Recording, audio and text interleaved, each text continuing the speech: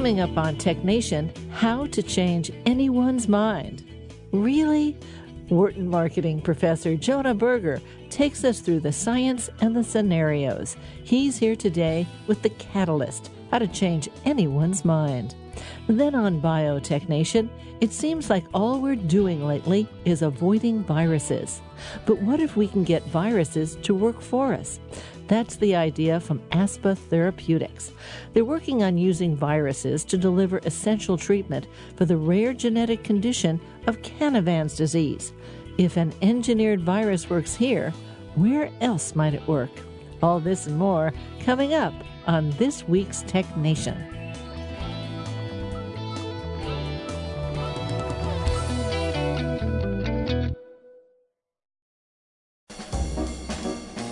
Let's Take 5 with Moira Gunn. This is 5 Minutes.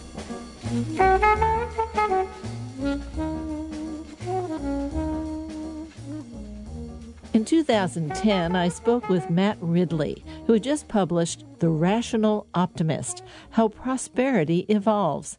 I started out by asking him to read a passage from it. As I write this, it is 9 o'clock in the morning. In the 2 hours since I got out of bed, I have showered in water heated by North Sea gas, shaved using an American razor running on electricity made from British coal, eaten a slice of bread made from French wheat spread with New Zealand butter and Spanish marmalade, then brewed a cup of tea using leaves grown in Sri Lanka, dressed myself in clothes of Indian cotton and Australian wool, with shoes of Chinese leather and Malaysian rubber, and read a newspaper made from Finnish wood pulp and Chinese ink. I'm now sitting at a desk, typing on a Thai plastic keyboard, which perhaps began life in an Arab oil well, in order to move electrons through a Korean silicon chip and some wires of Chilean copper to display text on a computer designed and manufactured by an American firm. I have consumed goods and services from dozens of countries already this morning. Actually, I'm guessing at the nationalities of some of these items because it's almost impossible to define some of them as coming from any country. So diverse are their sources.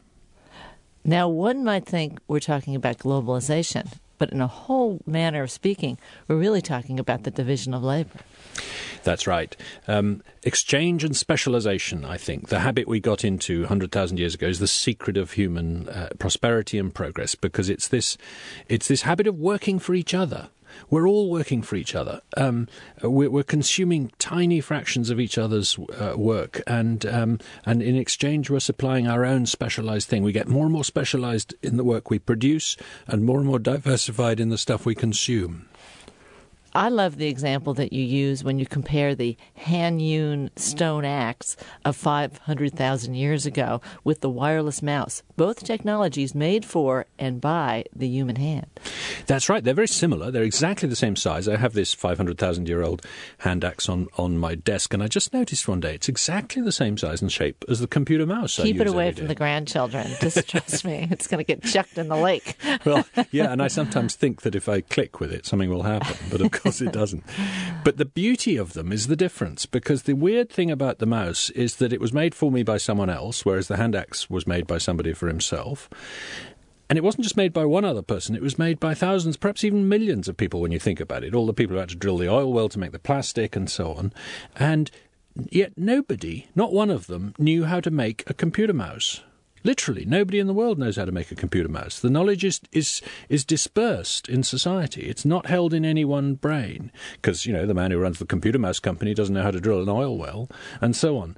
And I think that is what we've created in human society, which is collective intelligence. It transcends the human brain. It doesn't matter how clever we are. What we have to do is communicate in order to set up this network of brains. It's only really possible to have a new thought because of the other thoughts that you've already got from other people. And actually, if you look at great ideas like, natural selection or the invisible hand of Adam Smith, both of which I write about in the book, there are lots of predecessors. There are people who are getting halfway there or three-quarters of the way there, and Smith or Darwin, they're combining what these guys said and putting them together. So I do believe that even at the intellectual level, creativity is a form of recombination. So it's insight in recombining.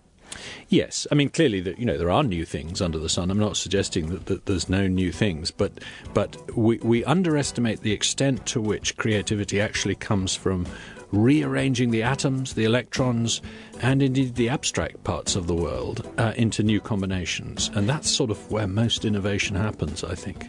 I've been speaking with Matt Ridley about his 2010 book, The Rational Optimist. Now, 10 years later, he has a new book coming out early this summer. It's called How Innovation Works and Why It Flourishes in Freedom. I'm Moira Gunn. This is 5 Minutes.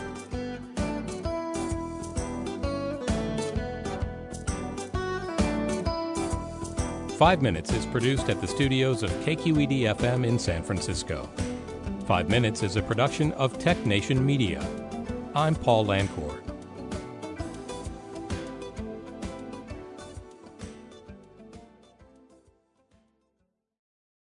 From San Francisco, I'm Moira Gunn, and this is Tech Nation.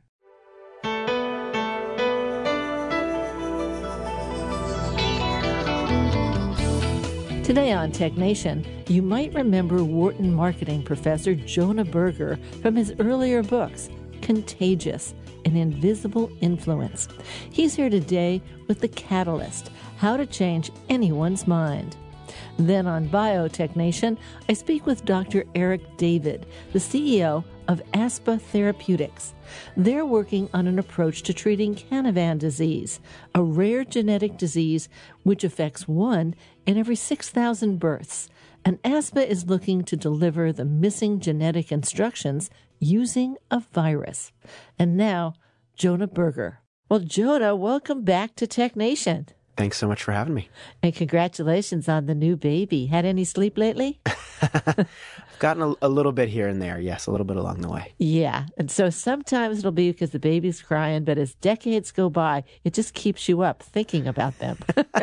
You hear the phantom babies. The phantom babies are worse than the real ones. The real ones.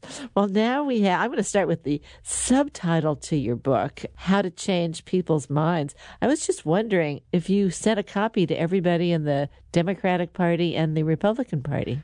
You know, it's a funny question. I, in fact, reached out to many people. I didn't reach out to the candidates themselves. I reached out to their communication directors through various social media channels. Didn't hear a lot back, but I certainly reached out and tried to spread the word. That's the way it goes sometimes. But you can't choose who picks you. Sometimes somebody reaches out to me and I say, I wish it was a different candidate who reached out or a different party, but you can't choose who reaches out to you. Yeah, you're there for everybody, right? Yeah.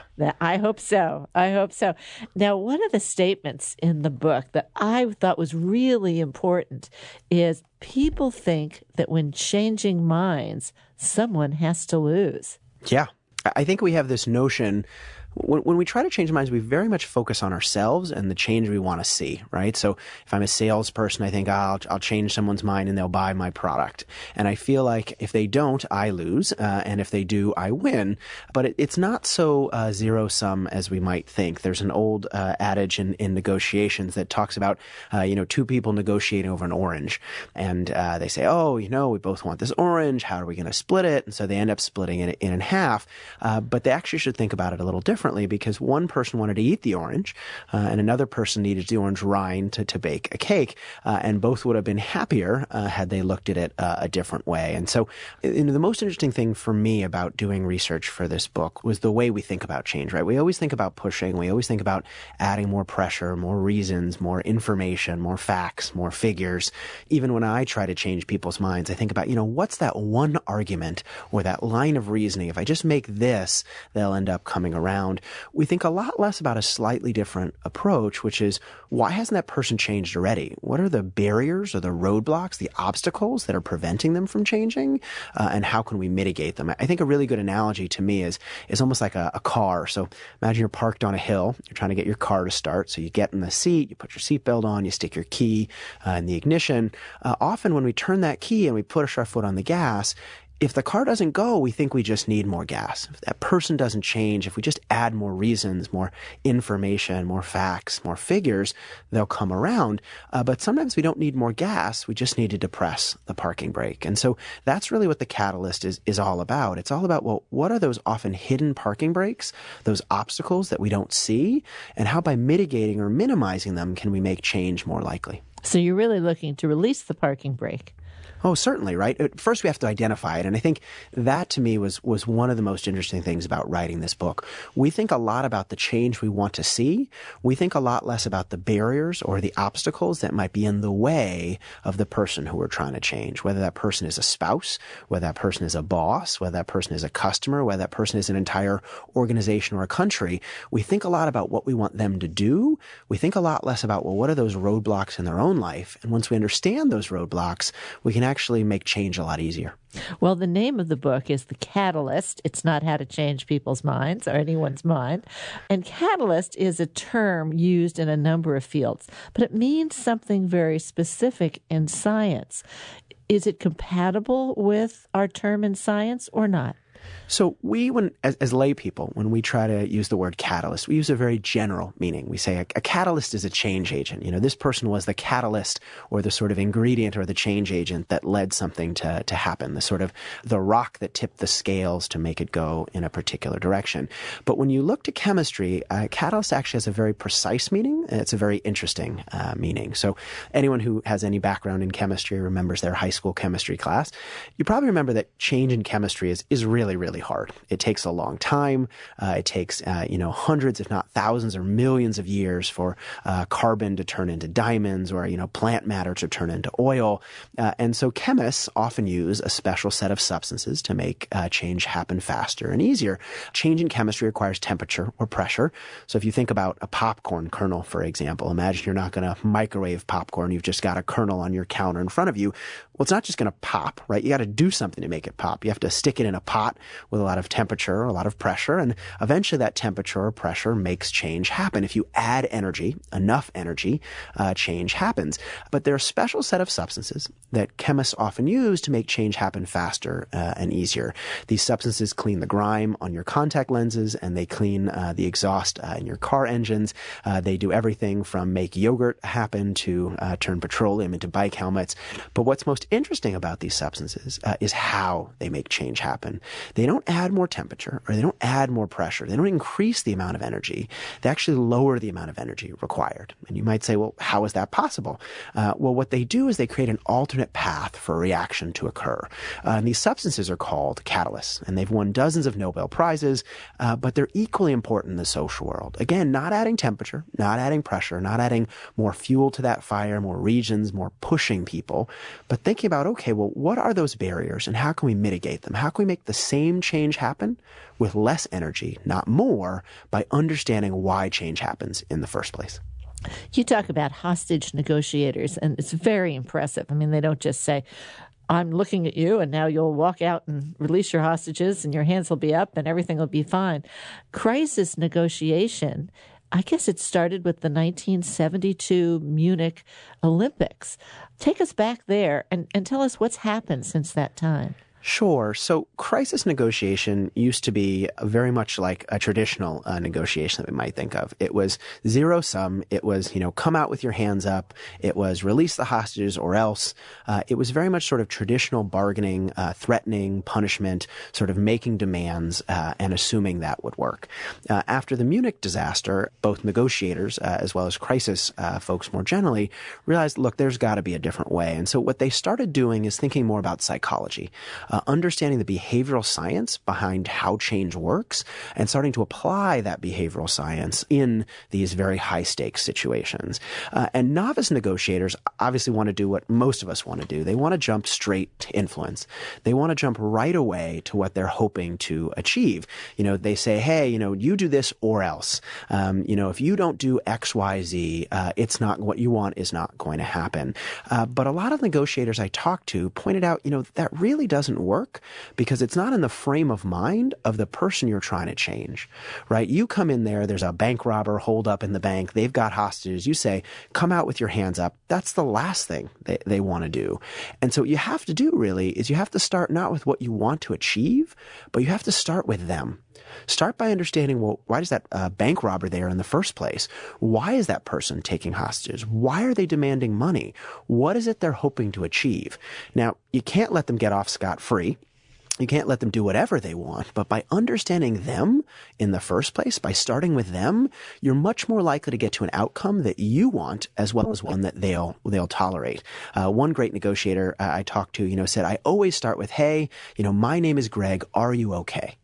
And what he does is not make demands. He starts by forming a relationship with that person. He starts by building a bridge, creating some trust and creating some understanding, trying to begin to understand, well, why is that person there? Asking questions, not making demands. Are you okay? What do you need? Starting to understand that person and their needs and start to basically become their friend. He told me this amazing story, and it's a situation that none of us would ever want to be in. But it's a situation where he was interacting with a guy who wanted to commit suicide. And so it was a guy, he had lost his job, he had an insurance policy, and he thought the only way he could provide for his family was by killing himself. He no longer had money through his job. He wanted to provide for his family. Look, the only way I'm going to provide for my family is by killing himself. And so he's holed up threatening to kill himself. And so the negotiator comes on the scene. He starts by saying, hey, are you okay? What do you need? And he starts having a conversation.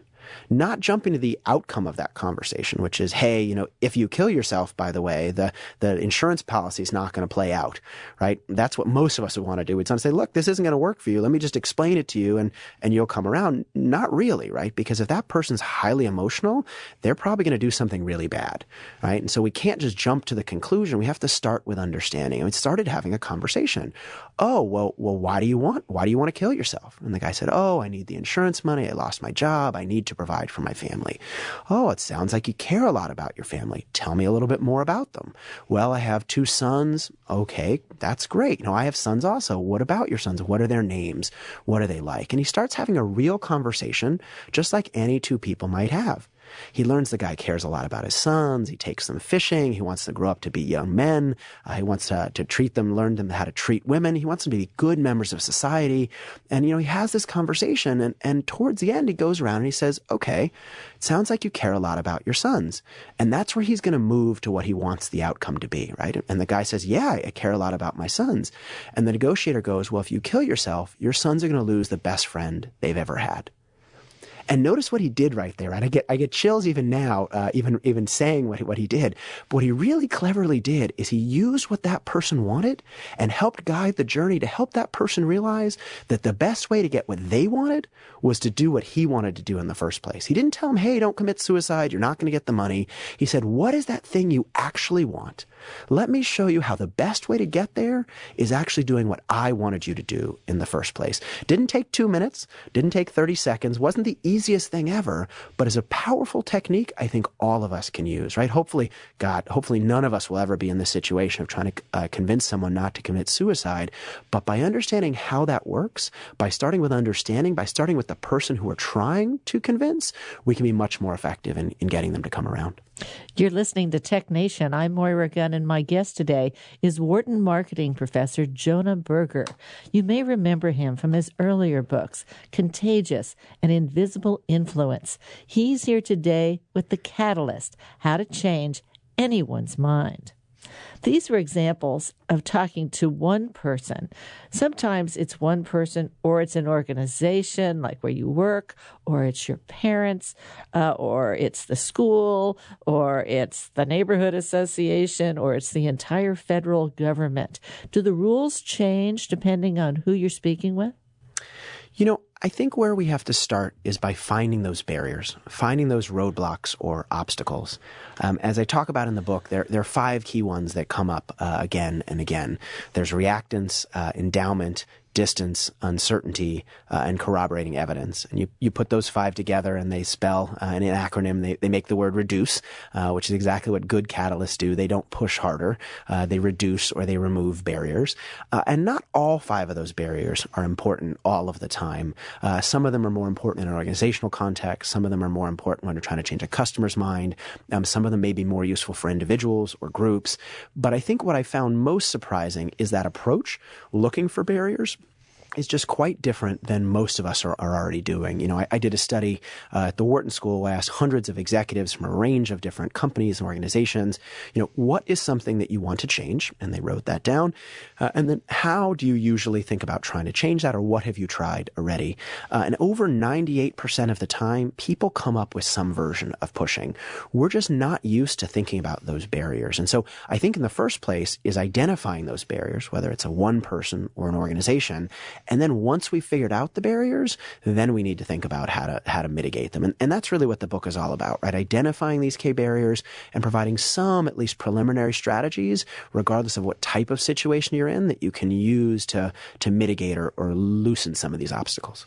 So many people today are out on things like eBay or any kind of auction site or a site of special interest where someone's selling something and somebody else is trying to find it or is trying to buy it. You say sellers value things more than buyers, and why you need to have the upside be 2.6 times larger than the downside to get people to take action. Yeah, so all of us, tend to be attached to things we're doing already. And a good way to think about that is imagine I offered you a mug. So imagine I said, hey, thanks so much for having me. I'm going to give you this Wharton coffee mug. It's nice and white. It's got a Wharton logo on the side, and I was willing to give it to you. Okay, so I gave you this coffee mug, and I asked you how much you'd be willing to pay for or willing to sell that coffee mug for. If you had to sell that mug to someone else, how much you'd be willing to sell it for. And I asked a separate group of people, hey, imagine you didn't have this mug yet. How much are you willing to buy it for? We might expect that those two amounts would be the same. After all, that coffee mug is the same, whether you already own it or whether you don't. A house is the same, whether it's yours or whether it's not. It's still the same house. It has the same bricks. It has the same roof, all those different things. But it turns out we value things sometimes 2 times as much if we have them than if we don't. That coffee mug, for example, if you're buying it, you might be willing to pay $2 or $3. If you're selling it, you probably want $6 or even $7. The longer you've lived in a home, even outside of its actual price on the market, the higher you value it above market price. This is called the endowment effect. The things we already have, the things we already own, the things we already use, the things we already know, we tend to be attached to them, and it becomes really hard to imagine giving them up, even if something better comes along. And part of the reason why is a broader phenomenon called loss aversion. And some of your listeners are probably familiar with this idea already, but imagine I took a coin and I said, hey, I'm going to flip a coin. Heads, you win $100. Tails, you lose $100. Would you take that bet? Now, most of your listeners would probably say, no, I wouldn't take that bet. I do an expected value calculation. If I'm an economist, I say, okay, 50% chance heads of winning $100, 50% chance of tails losing $100. The expected value of that bet is 0. I shouldn't take the bet. It's not really worth it. So let me sweeten the pot a little bit. I say, hey, I'll flip that coin. Heads, you win $110. Tails, you lose $100. There, the expected value is positive. I won't make you guys break out your calculators, but you can see that the winning is higher than the losing. So most people should take that bet. But most of you listening probably would say, well, no, I wouldn't be willing to lose $100 to get a chance to win $110. The upside's just not good enough. It's not big enough to overcome that downside. And that's the idea of loss aversion. The downsides are often weighed more heavily than the upsides. The losses loom larger than the gains loom positive. And so think about something like getting a new phone, for example. Sure, the new phone has a better battery life. It has more memory. It has a better camera, but it also has a different footprint. You need to fork over a few $100s to buy it. You may need to learn a new system or new software to use it. You have to port all your pictures over. All of that requires time and effort, and all of that is a downside. And all of that cost, when we focus on change, we often focus on the upside, the good things. We often pay a little less attention to the downside. And it turns out that upside has to be at least 2 times as good to get us to overcome those downsides. So if we're at work, say, and one group wants to do one thing and your group wants to do the other, if they're of equal value, the other group isn't going to move. No, it's like it's equal value. But if you can increase your value, the value of what you're doing, the perceived value up from the other group, then you got a chance of change. Certainly. I mean, one thing I talk about in the book is the status quo often seems costless. So imagine we're at the office. We're already using a certain program. We're engaging in a certain initiative. We're doing things a certain way. That might be the status quo. And you want to do something differently. You want to start a new initiative. You want to use a new service. You want to think about a different approach. That new thing's got to be better. And people think, look, let's just stick with the old one. It's safer. It's easier. We know how it works. Yes, it's got some downsides, but we know what those downsides are. We should stick with it. And so one thing I talk a lot about in the book is it seems like the status quo is costless, but it often isn't. And so one question is, how can we highlight the costs of inaction? There's a great study, one of my favorite studies from the book, looks at injuries. And they compare minor and major injuries. So imagine you sprain your finger, or you sprain your ankle versus, you break your finger, you break your ankle, a more major injury. Which do you think would cause you more pain? A more minor injury or a more major one? And most people say, well, of course, the major one, right? I mean, you break your finger, you break your ankle, you really hurt your knee. That's a big major injury. Of course, that'll be more impactful than the minor one. But it actually turns out that the minor injuries cause you more pain. Because for those major injuries, we get them fixed. If we break our finger, we go to the doctor, we go to the hospital, we get it set, we get a cast on our ankle, we go through rehab, we do all the work to get it to be fixed. But if it's a minor injury, we never get it fixed. It's below that threshold. And so because we never get it fixed, it ends up causing us more pain. And that's the same thing as we go back to that idea of the office. That old project, that old initiative, that old way of doing things is probably below that threshold to get changed. So we need to make people realize, hey, over time, those little losses add up to actually a big one. It's actually not safe to stick with the status quo. I tell a story in the book of a cousin of mine who actually every time he wrote an email, he'd write out at the end, regards, Charles. So he'd write the email, and then rather than, automating that little signature part at the bottom, he'd write out the word regards, Charles. And I said, hey, that takes you a lot of time. Why don't you just use an automatic signature? I said, well, it doesn't take me much time, right? It only takes me 1 or 2 seconds every time I do it. It's going to take me a long time to learn how to do auto signature. I haven't done it yet. It's going to take me a while. I'll just stick with the old way of doing it. That cost was below the threshold, right? It was like that minor injury. Sure, his finger might hurt a little bit, but it's not big enough to go to the doctor. Sure, the old way of doing things isn't perfect, but it's not bad enough to go get it fixed. And so what we have to do is we have to make people realize, wait, that status quo isn't costless. It's big enough to get it fixed. In the case of my cousin, for example, I said, well, how many emails do you send out every day? He said, oh, I don't know, maybe 100. And I said, okay, well then how many emails do you send out every month? And he said, okay, did the math. And I said, well, how many seconds for each of those emails did it take you to write that email signature? And he did the math, and then he opened up his computer and typed into Google, how to automate your email signature. Because what he realized is, yes, it's only 1 or 2 seconds each time. But add that seconds up over many emails, over many weeks and months, and suddenly now it's not a little, sprained finger. It's a big injury. We've got to get it fixed. And same thing for that problem at the office. Show people while what they're doing might not be that much worse than what you're suggesting. Add it up over time, those losses, those little downsides, actually make something big enough that's worth getting fixed. You've been listening to Wharton marketing professor Jonah Berger. His book is The Catalyst, How to Change Anyone's Mind. We'll talk more after a break.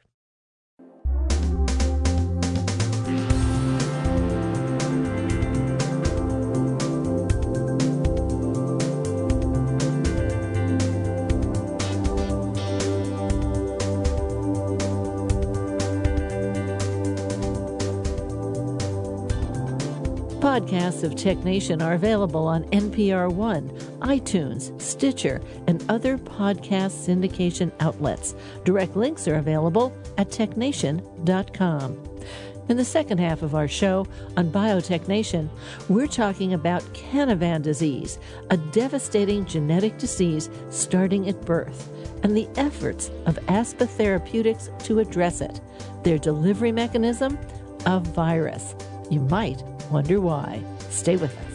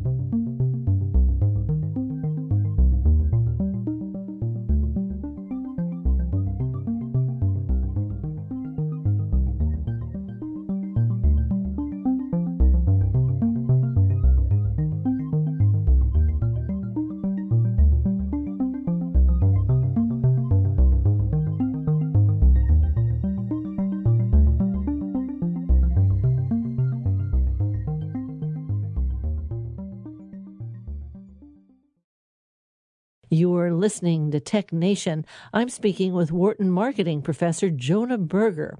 He's here today with The Catalyst, how to change anyone's mind. In the old days in sales, you said, here's the deal, take it or leave it. Do it or don't do it. And then the idea was you went silent. The next person who spoke loses, meaning you don't speak. If they speak, you probably got the sale. You're saying do it, don't do it, or give them a defer choice, the ability to defer. Talk about that. Yeah, I think this notion of giving people choices is quite powerful. And so people have this ingrained anti-persuasion radar. And in the book, I talk about it as reactance, but it's almost like sort of an anti-missile defense system for persuasion, almost like a spidey sense, someone called it. Anytime we feel that someone's trying to persuade us or change our mind, our defenses go up. We get an email from a salesperson, we delete it. A commercial comes on television, we walk to the other room. Anytime even our spouse tries to persuade us, we know they're trying to persuade us, our defenses go up. Your spouse asks you what you want to do this weekend, and you say go to a movie. They might have been fine going to a movie in the first place, but because you suggested it, well, now they're a little bit against it. And so what can we do to get around that? And so a great technique there's I talk about. counseling. There is marriage counseling. That's certainly, this is a shorter way to get around it, maybe. Oh, and cheaper, hopefully. Yeah. Hopefully, yes. I did talk to some marriage counselors, though. They were very helpful for the book. But one thing I talk about is providing a menu, or give people what I'll call guided choices, right? And so when your spouse asks you, hey, what do you want to do this weekend? Rather than giving them one option, go to a movie, give them 2 or 3. And notice how that subtly shifts their role. Right? In before, when you give them one option, they're sitting there going, what are all the reasons why I don't like what you suggested? It's warm outside this weekend. We just saw a movie. They think about all the reasons why you're wrong. They're counter-arguing. They're almost like a high school debate team, right? Poking and prodding that message. Whether you're a salesperson or talking to your spouse, someone's sitting there thinking about all the reasons why they don't want to do what you suggest. But if you give them 2 options or even 3 options, suddenly now their role is different. Now they're comparing those different options and thinking about which one is the best for them, which means they're much more likely to go along with something you suggested at the end of the day. If you say, hey, we could go to a movie or go out for Chinese food, now they're thinking going, okay, well, rather than think about which one I hate, they're thinking about which one they like, which makes them much more likely to choose one. You've shifted their role. You've allowed them to participate. Notice you're not giving them 100 choices. Right? You walk into a Japanese restaurant, they give you a menu. They don't give you 200 different options. You can't have Chinese food or Italian food. They give you a small set of options, and they let you to choose from those options. It's choice, but it's guided choice. You're picking the set of options. You're shaping that journey, but by allowing someone to participate, they're more likely to go along. You've got 3 appendices here. Of course, I went right for the appendices. I thought they were a lot of fun. One is this active listening boot camp. And one of the things you say in there is use minimal encouragers, like nodding, saying, yes, uh-huh. Yeah, uh-huh. And I've been nodding. You can't see it, yes. Yeah. Listening in audio here. What are you trying to do there exactly? Yeah, so a couple things. So first, there's a bunch of great research on what's called behavioral mimicry, which suggests that the more people feel like they have something in common, the more they feel like they're part of the same group, the more they feel like there's some agreement between them, they're much more likely to trust and like that person. So imagine, we're talking now, we found out we had the same birthday, right? Suddenly now you feel like we're part of the same tribe. We have something in common. You're much more likely to trust me and go along with what I say later. And so using minimal encouragers, agreeing with people, yes, it starts to build that kinship. It starts to suggest that, hey, we actually have a lot in common. We agree. Even if I'm just saying like I understand you, the fact that I'm saying yes, it feels like we're kind of on the same team. I was recently on calling someone. I was looking at getting our son lessons at a pool, a kiddie pool. He's getting kids swim lessons. And I called up this phone number and I said, hey, I'm interested in kids swim lessons.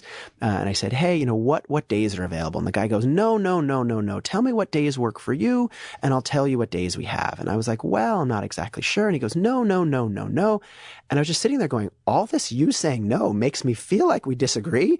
I'm not going to go buy something from you, right? I feel like we're already at odds. And so using minimal encouragers is the opposite of that. It makes us feel like we're on the same team and we agree a little bit. But there's actually some new research we've been doing that didn't even make the book, but I think is quite interesting leveraging that. It turns out that pausing in conversation, so you and I are talking, and if I pause, there's a tendency for the person who's not the person who paused to fill in that blank, right? So if I'm explaining something and you pause, or I pause, you tend to go, oh, okay. You tend to use those minimal encouragers to get me to continue talking, which subtly makes you actually like me more because you've been agreeing with what I said. The more I pause, the more opportunities there are for you to say yes and the more you feel like we're in agreement. And again, the more you feel like we're on the same team. And so whether it's me using those minimal encouragers, or whether it's me pausing to encourage you to fill in those blanks with yeses and ahas, both of which make us feel like we kind of have something in common and makes us more likely to go along later when those tough things in the conversation come up. Obama was a big pauser, is a big pauser. He did an amazing job of that, right? And that pausing also really draws you in, right? Those speeches, as you're listening to them, I went and listened when I started teaching the core at the Wharton School. It's the introductory to the marketing course at Wharton for MBA students. And I went and listened to an award-winning core teacher. And I was sitting there trying to figure out, what in the world is he doing? Why does he get such high ratings? And I realized it was pausing, right? He had students at the edge of their seat because they didn't know what he was going to say next. And so they were leaning in to listen to figure out what it was. I'm not very good at that. I tend to be an overly fast talker, but it's certainly a technique that we can use to draw our audience in and make them more likely to listen. I had a friend who was a consultant, and he'd say he was a real slow talker, and we'd give George a hard time about that. And George said, the really good thing about speaking slowly is that if you can tell that the people you're looking at don't like what you're saying, you can change it by the end of the sentence. That George, he had something going for him. He did. But even as you told that story, I and your listeners probably did the same thing. We're like, what is it going to be? What is it that George is saying? And the fact that you're pausing made me pay even more attention. So I think it's another great technique. Can you over pause? That was hard to get out.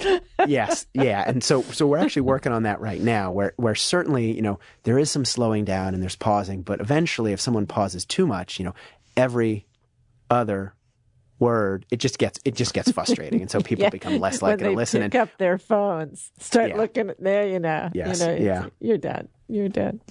The strategic freemium. Let's talk about that. It's so important these days. Yeah. I'd love to start with the idea of freemium and then broaden it a little bit. But I think many of your listeners are probably familiar with the idea of freemium. But just in case, think about the company Dropbox, right? So Dropbox is a file storage company. Many people are familiar with it, but if not, you sort of store your files on the cloud rather than on your desktop. When they came out, now they're $1 billion business. Many people are familiar with them. When they came out, though, they were having trouble. And part of the reason was people were uncertain. They had never stored things in the cloud before. They were used to storing things on their computer. They were used to, knowing exactly where that file was. I spent hours putting together a Word document or my family photos. I want to know exactly where they are.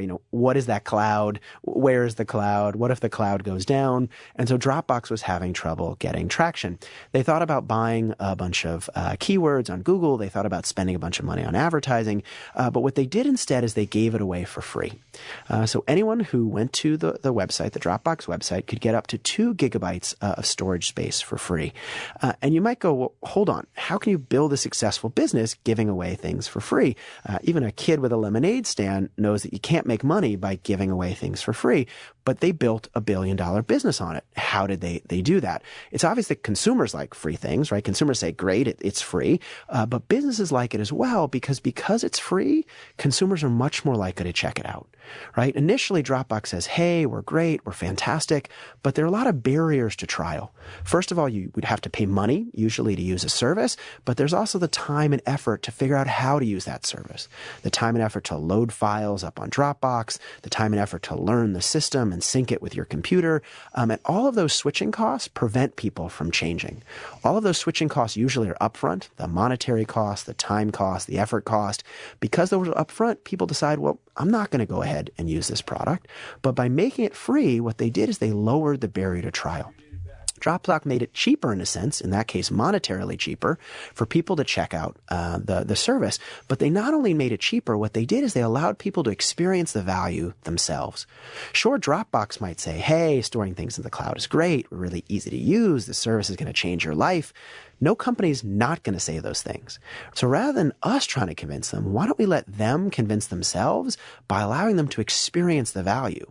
Right? If you have a good product or service like Dropbox does, allow people to experience it themselves, right? That free version allows them to experience the value themselves. I might not know that I enjoy Dropbox, but once I've stored a few files on here, I realize how easy it is to use. I start storing more files on there, and suddenly, eventually, I hit that 2 gigabyte ceiling. Now they ask me, hey, to use more storage, you got to be willing to pay for it. Well, of course I'm going to be willing to pay for it because I've convinced myself of its value. I've run out of that free space because I've convinced myself how useful it was. And so Dropbox is one of the many unicorn companies that built a huge business by using freemium. Yes, there's a free version, but there's also a premium version that they encourage people to upgrade to. If you're not a New York Times subscriber, you can get a certain amount of articles for free, but once you use enough articles, you have to pay to get more articles. Use Pandora, you can get one version for free, but if you want to get rid of the ads, you have to pay to get rid of them. And so many services use this freemium model. But as you talked about, what's really important is, okay, well, what should I give away for free and how much? If I'm the New York Times, for example, if I give people 30 articles a month for free, that's so much for free, they probably never need to upgrade to that premium version. It's like if you stop by a restaurant and they're giving away free samples, but they give you a whole meal for free. Well, now you're full. You don't need to buy a meal from them. So you need to make sure it's not so much that people don't need more.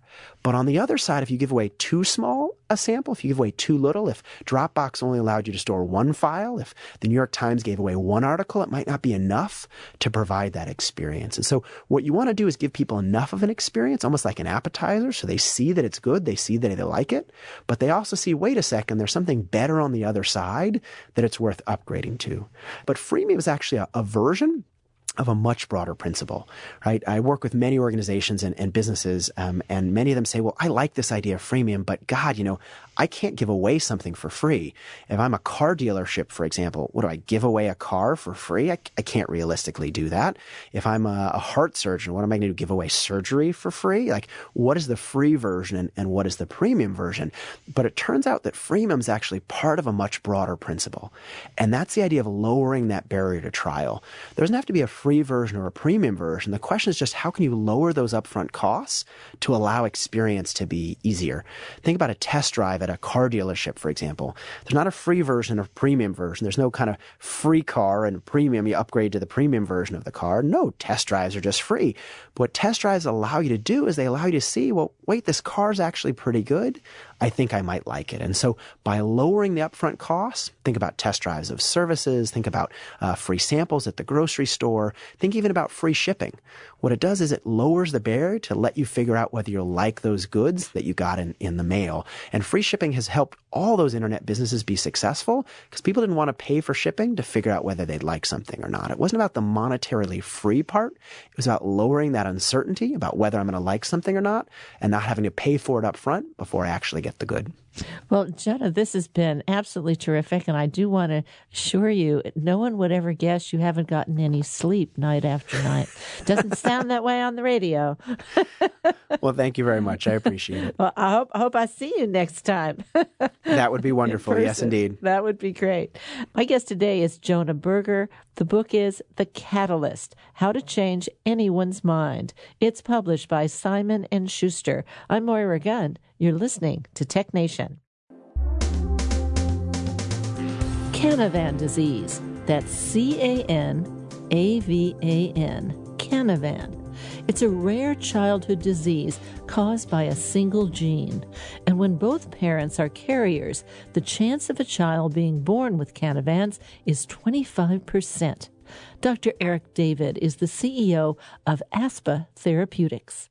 Eric, you're working in the area of Canavan disease. What's that? So Canavan disease is one of these awful, heartbreaking children's brain diseases that is not screened for at birth. So often parents don't know that it's there. Children appear to be normal for about the first 6 to 8 months of life, but then the parents notice they're missing certain developmental milestones, or in an even more heartbreaking fashion, sometimes they'll develop that milestone and then lose it. And so the doctors then see that the myelin in the brain, which is the parts of the brain that sort of are the insulation on the wires to the brain, if you will, that white matter in the brain is deteriorating. You can tell that on an MRI, on a brain scan. And then a little bit more, there are only so many things that cause that to happen in small children. And eventually they get to a genetic diagnosis of Canavan, which is a disease where just a single gene is missing. But not having that gene means that one type of chemical reaction that needs to occur in the brain doesn't occur. Is there any treatment for it today? There's nothing for it today, which is one of the reasons why we were so excited to be able to take this disease on. What happens to the children? So they don't develop normally, which means they don't walk, they can't use their arms or legs really. They often cannot even hold their heads up. They have trouble swallowing. They usually, unfortunately, pass away by the age of about 10 to 12 years. What are you trying to do in this area? So, this is one of a set of diseases where the only way we can think of to treat it is to give patients back this gene that they are missing so that they can make that one missing protein in their bodies that will allow the cells in their bodies to process things normally. And the earlier you can give that back to them, that gene back to them, the better.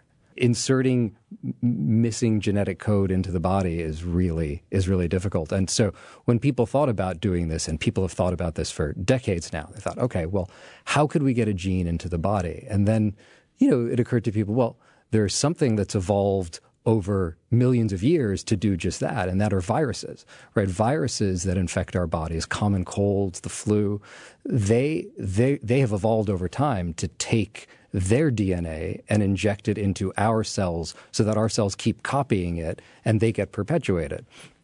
And so the thought was, what if you could take out the virus's DNA and put in that missing gene and give people that virus? And so that's exactly what we do. And in fact, the researcher who developed this treatment for Canavan disease is a researcher at UMass named Guangping Gao. And Guangping is one of the fathers of gene therapy, of using viruses to do this. But he also, before he started working on that, he cloned the gene. They call it in our field cloning. He was the one who defined the gene for Canavan disease in the body. And so he's been around this disease since the mid-1990s. So if I didn't know anything about this, and I certainly don't know anything about how to do this, I'd be splicing the missing gene onto a virus and just giving the virus to the patient. That's the basic idea. That's basically it. And obviously, as you might imagine, there's a lot more complexity to it. And that complexity comes in that most of the drugs that we develop, in the biopharmaceutical industry are pills. And pills are basically chemicals. And chemicals are pretty easy comparatively to manufacture. But our product that we deliver is a virus. It's a biological organism. It's alive. And it evolves and mutates. Exactly. And it's something that our bodies have evolved over time to recognize as potentially dangerous. That's why we have immune systems, so that they can either get rid of those viruses or reduce the damage that they could do to our bodies. And so it's something that you have to be very careful with, how much you give and whether or not the patient's body has been exposed to these kinds of viruses before. So those are all complexities that you don't have when you just give someone a pill. Do you have a choice of viruses to attach the gene to? That's a great question. Can you just take a virus from the patient, slap it on there? It would be nice. Do you know medicine's so easy when I talk about Exactly. No, exactly. And one day we hope it will be that simple. Or one day we hope actually to get a way of delivering them into our cells without a virus, actually. But for right now, viruses are what we have. And there's a certain class of virus that has a complicated name, adeno-associated virus, or AAV for short. And these are viruses that many people are exposed to throughout the course of their life without even knowing. They don't make you particularly sick or anything like that. And it turns out that those viruses, because the immune system sort of, our bodies recognize them but don't necessarily react so strongly against them, they became an ideal virus for putting these genes in. Now, I know you've done some early work here with animals. How has that proceeded? Very well, very well. And there are a couple of different mice that you can essentially give Canavan disease to by taking that same gene that's missing in humans and taking it out of mice. And so those mice have Canavan disease, effectively. And so you can look at the efficacy, you can look at how effective our gene therapy is in these mice. And, these mice, for example, if they're untreated, we just call them Canavan disease mice. If they're untreated, they die after about 4 weeks of age. But we have taken them out to a year, and they are just like normal mice at that time. And so we've done so many things in animals we weren't able to transfer over. But at least, but you don't go into humans until you can demonstrate exactly in the animal models safety and efficacy. Exactly. And now you're ready to go into humans. Yeah.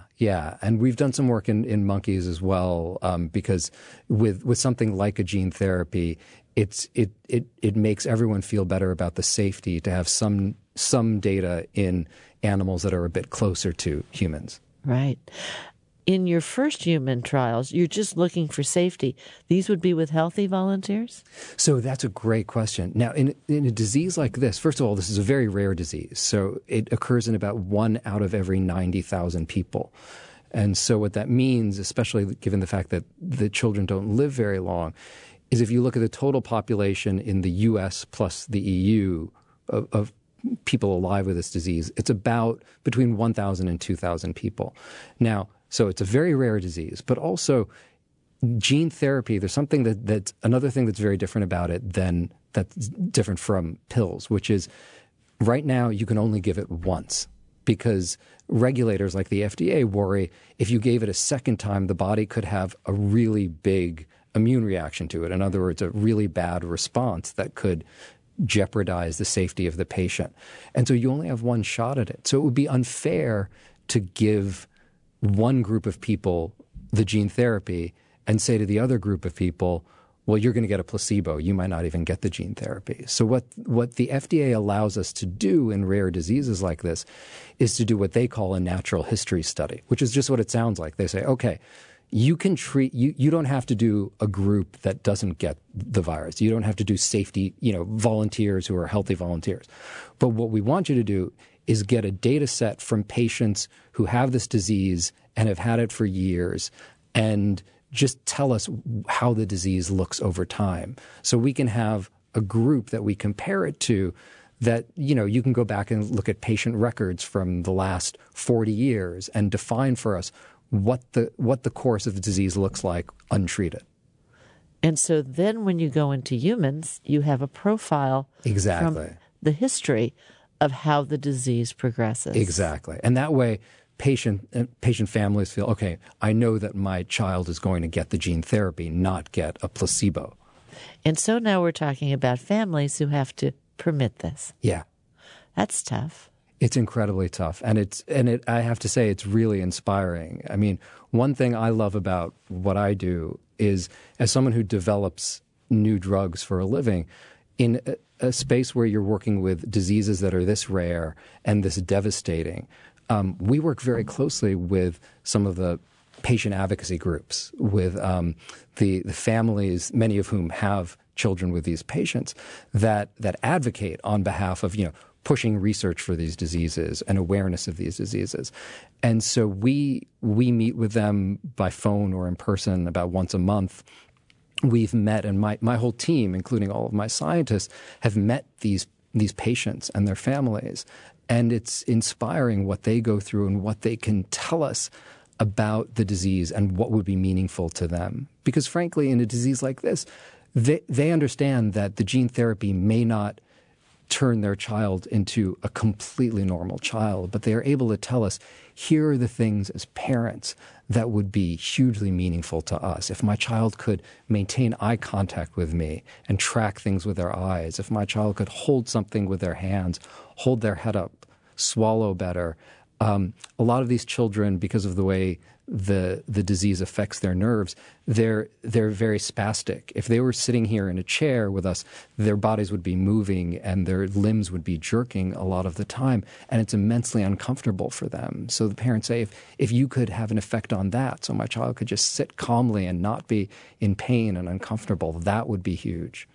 So how do you administer this drug? So in this particular case, and there are different ways to administer these gene therapies, ours would be an intravenous delivery, so a simple injection into the arm or another part of the body that goes into your bloodstream and then gets throughout your body. How long after injection would you begin to see a difference? It's a great question. It does take time, as you might imagine, because the gene has to get into the cells and into the right types of cells in your brain and your central nervous system. And then it has to get into the part of the cell where all the DNA is. And it has to, then the machinery has to copy it, churn it from... Adapt, exactly. Pull up this new gene. Exactly. Pull it up and make the protein, the thing that actually does the work in the body that the gene is coding for. And then once that protein is made, it's got to be made in sufficient quantities for it to have the right effect on the right cells. And so, we would expect to see a first readout after injection would be somewhere around 3 months. By 3 months, we should certainly be able to tell, yes, there's some real evidence that it's working. And when do you start in humans? We hope to start in 2020. Well, Eric, thank you so much for coming in. I hope you come back. Keep us updated. No, my pleasure. Thank you for having me. ASPA Therapeutics is now enrolling the natural history portion of its human clinical trial, collecting the medical histories of Canavan patients as a baseline for its future gene therapy study. More information on how to participate is available at treatcanavan.com. That's treatcanavan, Canavan, treatcanavan.com. I've been speaking with Dr. Eric David, the CEO of ASPA Therapeutics. More information about ASPA is available at aspatx.com. That's ASPA, A-S-P-A, aspatx.com. For Tech Nation, I'm Moira Gunn.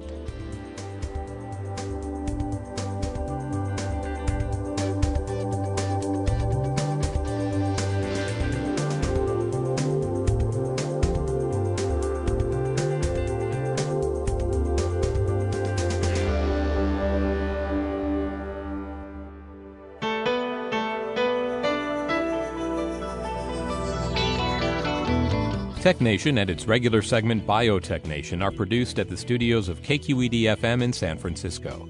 Executive producer is Matt Gardner. The director of technical production is Monty Carlos.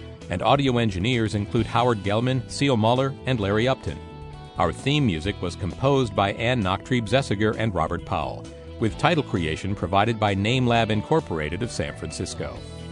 Program information and internet audio is available on the web at technation.com.